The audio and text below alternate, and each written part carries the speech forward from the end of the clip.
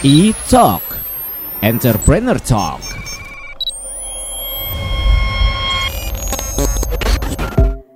Halo Pop Lovers, Abizaki hadir lagi di E-Talk, Entrepreneur Talk. Wah, mudah-mudahan pada sehat semua ya. Yes, excited banget karena setiap episodenya di E-Talk itu selalu ngundang tamu-tamu spesial untuk diajak ngobrol. Nah, kali ini di line telepon kita sudah terhubung dengan Mbak Feni Konardi selaku owner dari Kigumi. Halo Mbak. Halo, siang. Apa kabar? Lovers dan Mas Zaki. Sehat ya? Iya, saya sehat. Mudah-mudahan selalu sehat nih. Terima kasih loh Mbak waktunya untuk bisa kita ajak ngobrol sebentar di E-Talk. Iya, makasih juga sudah invite kita untuk join di Talking E-Talk ini. Oke, Mbak, kita penasaran banget nih sama Kigumi, makanya kita pengen ngajakin Mbak Feni untuk ngobrol-ngobrol nih. Pasti awalnya kita mulai dulu dengan perkenalan lah ya. Kigumi ini sebenarnya apa dan awal mula lahirnya bisnis ini gimana ceritanya sih Mbak? Jadi ini tuh kita mulai masuk produk Kigumi ini tahun 2015. Ini produk ini tuh dari Jepang. Jadi kita tuh emang tertarik untuk bawa Kigumi ini karena kita merasa belum ada nih produk semacam Kigumi ini gitu. Kita berasa bahwa produk ini tuh mempunyai daya tarik sendiri karena bisa membawa kesenian dan keterampilan dalam merangkai. Dan Kigumi ini tuh merupakan 3D puzzle yang sudah di laser cut. Jadi tidak perlu pakai gunting, tidak perlu pakai lem. Jadi bisa disebut ini franchise ya Mbak ya dari Jepang? Kita dibilangnya distributor sih. Iya. Bahan yang kita pakai juga 100% dari kayu olahan yang eco-friendly, jadi aman juga untuk anak-anak. Penting juga tuh ya. Konsep bisnisnya sendiri seperti apa sih Mbak? Apakah menerapkan B2B atau B2C? Kita sih banyak kan B2C, cuman nggak menutup kemungkinan ya. Kita juga pernah ada B2B juga. Nah kalau ngomongin tentang brand pasti harus ada yang unik dari sebuah brand atau produk itu ya Mbak. Kalau di Kigumi sendiri unique selling point-nya tuh lebih ke apanya sih Mbak? Unique selling point-nya yang seperti tadi saya sebut, ini produknya itu udah di laser cut. Udah presisi ya. Jadi tidak perlu pakai cutter lagi. Kadang kan kalau pakai cutter atau pakai gunting kan mungkin kadang bisa agak tidak rapi ya untuk dalam pemotongannya. Selain itu juga kita nggak perlu pakai lem lagi karena udah presisi. Nah tadi Mbak Feni sempat ngomong juga kalau ini belum ada nih di Indonesia, kita bawa deh ke sini. Berarti peluang bisnisnya gede ya Mbak di Indonesia? Kita lihat sih ya lumayan juga, apalagi orang Indonesia juga kita lihat sih suka mencoba sesuatu yang baru gitu. Benar. Oke. Makanya hadirlah Kigumi di tahun 2015. Udah hampir 5 tahun. Udah lebih loh ya, 5 tahun. Iya 5 tahun jalan 6 lah. Target pasarnya sendiri lebih menyasar ke siapa sih Mbak Feni, Kigumi ini? Produk kita ini untuk ditargetin untuk anak umur 15 tahun ke atas sih. Iya, cuman biasanya kan produk kita ini tuh ada tingkat kesulitannya. Tingkat kesulitannya itu dari 1 sampai 5. Dan biasanya yang 1, 2 itu banyak digemarin sama anak-anak. Jadi orang tuanya lihat, ini produknya cukup menarik dan bisa untuk membantu anak-anak untuk lebih terampil, untuk fokus. Jadi untuk mengisi waktu luang mereka juga sih di rumah.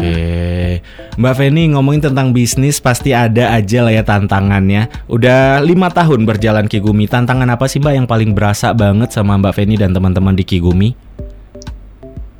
Tantangannya ya paling seperti orang kan udah coba nih produk ini, terus pengen lagi sesuatu yang mereka inginin, misalnya kayak produk yang kita belum ada. Biasanya lebih ke arah situ sih.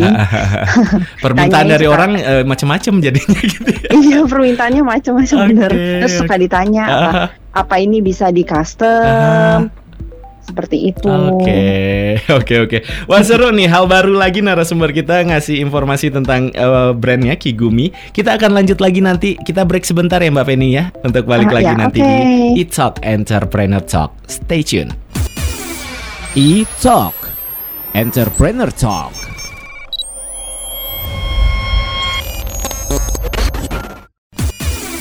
E-Talk Entrepreneur Talk.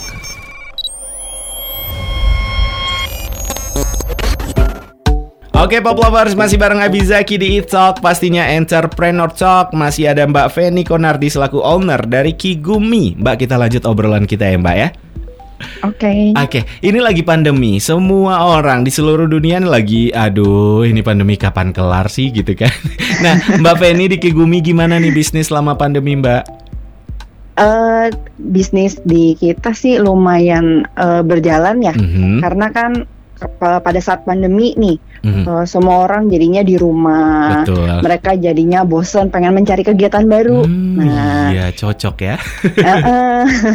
Makanya banyak orang jadinya pengen melakukan sesuatu yang baru. Betul. Jadi mereka beli Kigumi, ada yang untuk diri sendiri, ada yang untuk kado, ada juga yang untuk anak-anak mereka. Jadi untuk mengisi waktu luang. Buat kado ini bagus juga ya Mbak.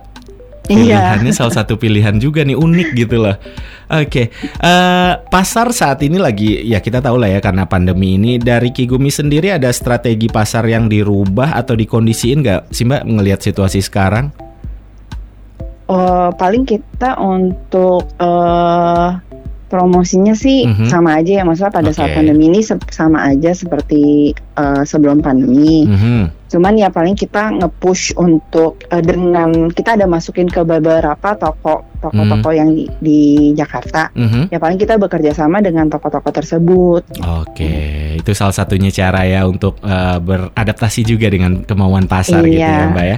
Promosi-promosi ada nggak sih Mbak? Ini akhir tahun kan ya, sebentar lagi tahun baru, ada yang spesial nggak nih? Pasti Pop Lovers nungguin nih kalau ada. Kita selain Kigumi kita juga ada bawa brand Jepang juga sih, produk Smiski. Which is Smiski itu adalah collectible item yang glow in the dark. Wah menarik juga tuh ya. Semuanya bisa dilihat di sosial medianya Kigumi gitu pastinya ya. Iya, bisa lihat di sosial media kita. Mbak Feni, target untuk Kigumi sendiri ke depannya pengen seperti apa sih Mbak? Yang pastinya sih kita pengen lebih dikenal lagi ya sama masyarakat yang baik di Jakarta maupun di luar Jakarta juga. Terus kita juga berharap semoga pandemi ini cepat berlalu. Amin. Iya. Semua orang pengen tuh biar bisa normal lagi kita gitu ya. Benar banget, karena biasanya kan yang mau lihat Kigumi ini adalah orang-orang yang pengen tahu produknya seperti apa. Betul. Pengen coba pegang. Bahannya apa. Nah, itu menjadi maksudnya kita juga bisa memperkenalkan lagi produk kita seperti apa. Mudah-mudahan deh ya tahun depan semuanya akan berjalan normal lagi, semua usaha akan bisa bergerak bebas lagi. Amin. Iya, cepet hilang. Amin deh, kita aminin. Yang semua lagi dengar kita nih juga tolong diaminin deh. Mbak, di luar sana banyak anak-anak muda zaman sekarang yang pengen bisnis juga, tapi banyak yang bilang bingung mereka harus apa. Nah, Mbak Feni boleh dong ada tips nggak sih untuk orang yang mau mulai bisnis itu harus apa sih Mbak? Mulai bisnis kalau dari my opinion itu ya harus mencintai produk itu sendiri. Iya, karena dengan mencintai produk itu sendiri, kita akan lebih kenal produknya dan ya jadinya kita lebih enak juga lah kalau kita mengenal produk itu lebih dalam. Kalau misalnya kita nggak ngerti produk itu juga, kita mau menjual produk itu gimana? Bingung gitu. juga jelasin ke orang ya. Iya. Perlu dicatat tuh Pop Lovers, tips juga dari Mbak Feni ya. Oke, Mbak, yang terakhir nih, sosial media Kigumi ada di sosmed apa aja Mbak, dan akunnya apa? Kita ada di Instagram. Nama Instagram kita @kigumi_id. @kigumi_id. Iya. Terus selain Instagram? Paling kita ada di e-commerce sih, seperti Tokopedia, Shopee, Blibli. Itu sudah ada semua ya? Udah ada semua. Itu bisa dilihat dari Instagram kita. Oke. Semuanya datanya, infonya ada di Instagram gitu ya? Iya. Pokoknya harus di-follow dulu tuh Pop Lovers. Untuk kamu yang penasaran nih dengan obrolan kita, pengen stalking, bisa cek di Instagram, di-follow @kigumi_id. Betul ya Mbak ya? Benar, di-follow Instagram kita. Wajib dong, nanti bisa DM untuk pertanyaan kalau pengen detailnya lebih lanjut sama Kigumi ya. Oke, Mbak Feni, makasih banyak nih waktunya, informasinya mudah-mudahan bermanfaat juga untuk yang lagi dengerin kita ya Mbak ya. Iya, makasih juga Mas Zaki. Sama-sama, stay safe, salam untuk teman-teman semua yang ada di Kigumi ya Mbak ya. Iya, oke deh. Oke, Pop Lovers, itu dia obrolan kita bareng Mbak Feni Konardi selaku owner dari Kigumi. Tungguin tamu-tamu spesial kita lainnya di E-Talk. Abizaki pamit dulu ya. Bye-bye.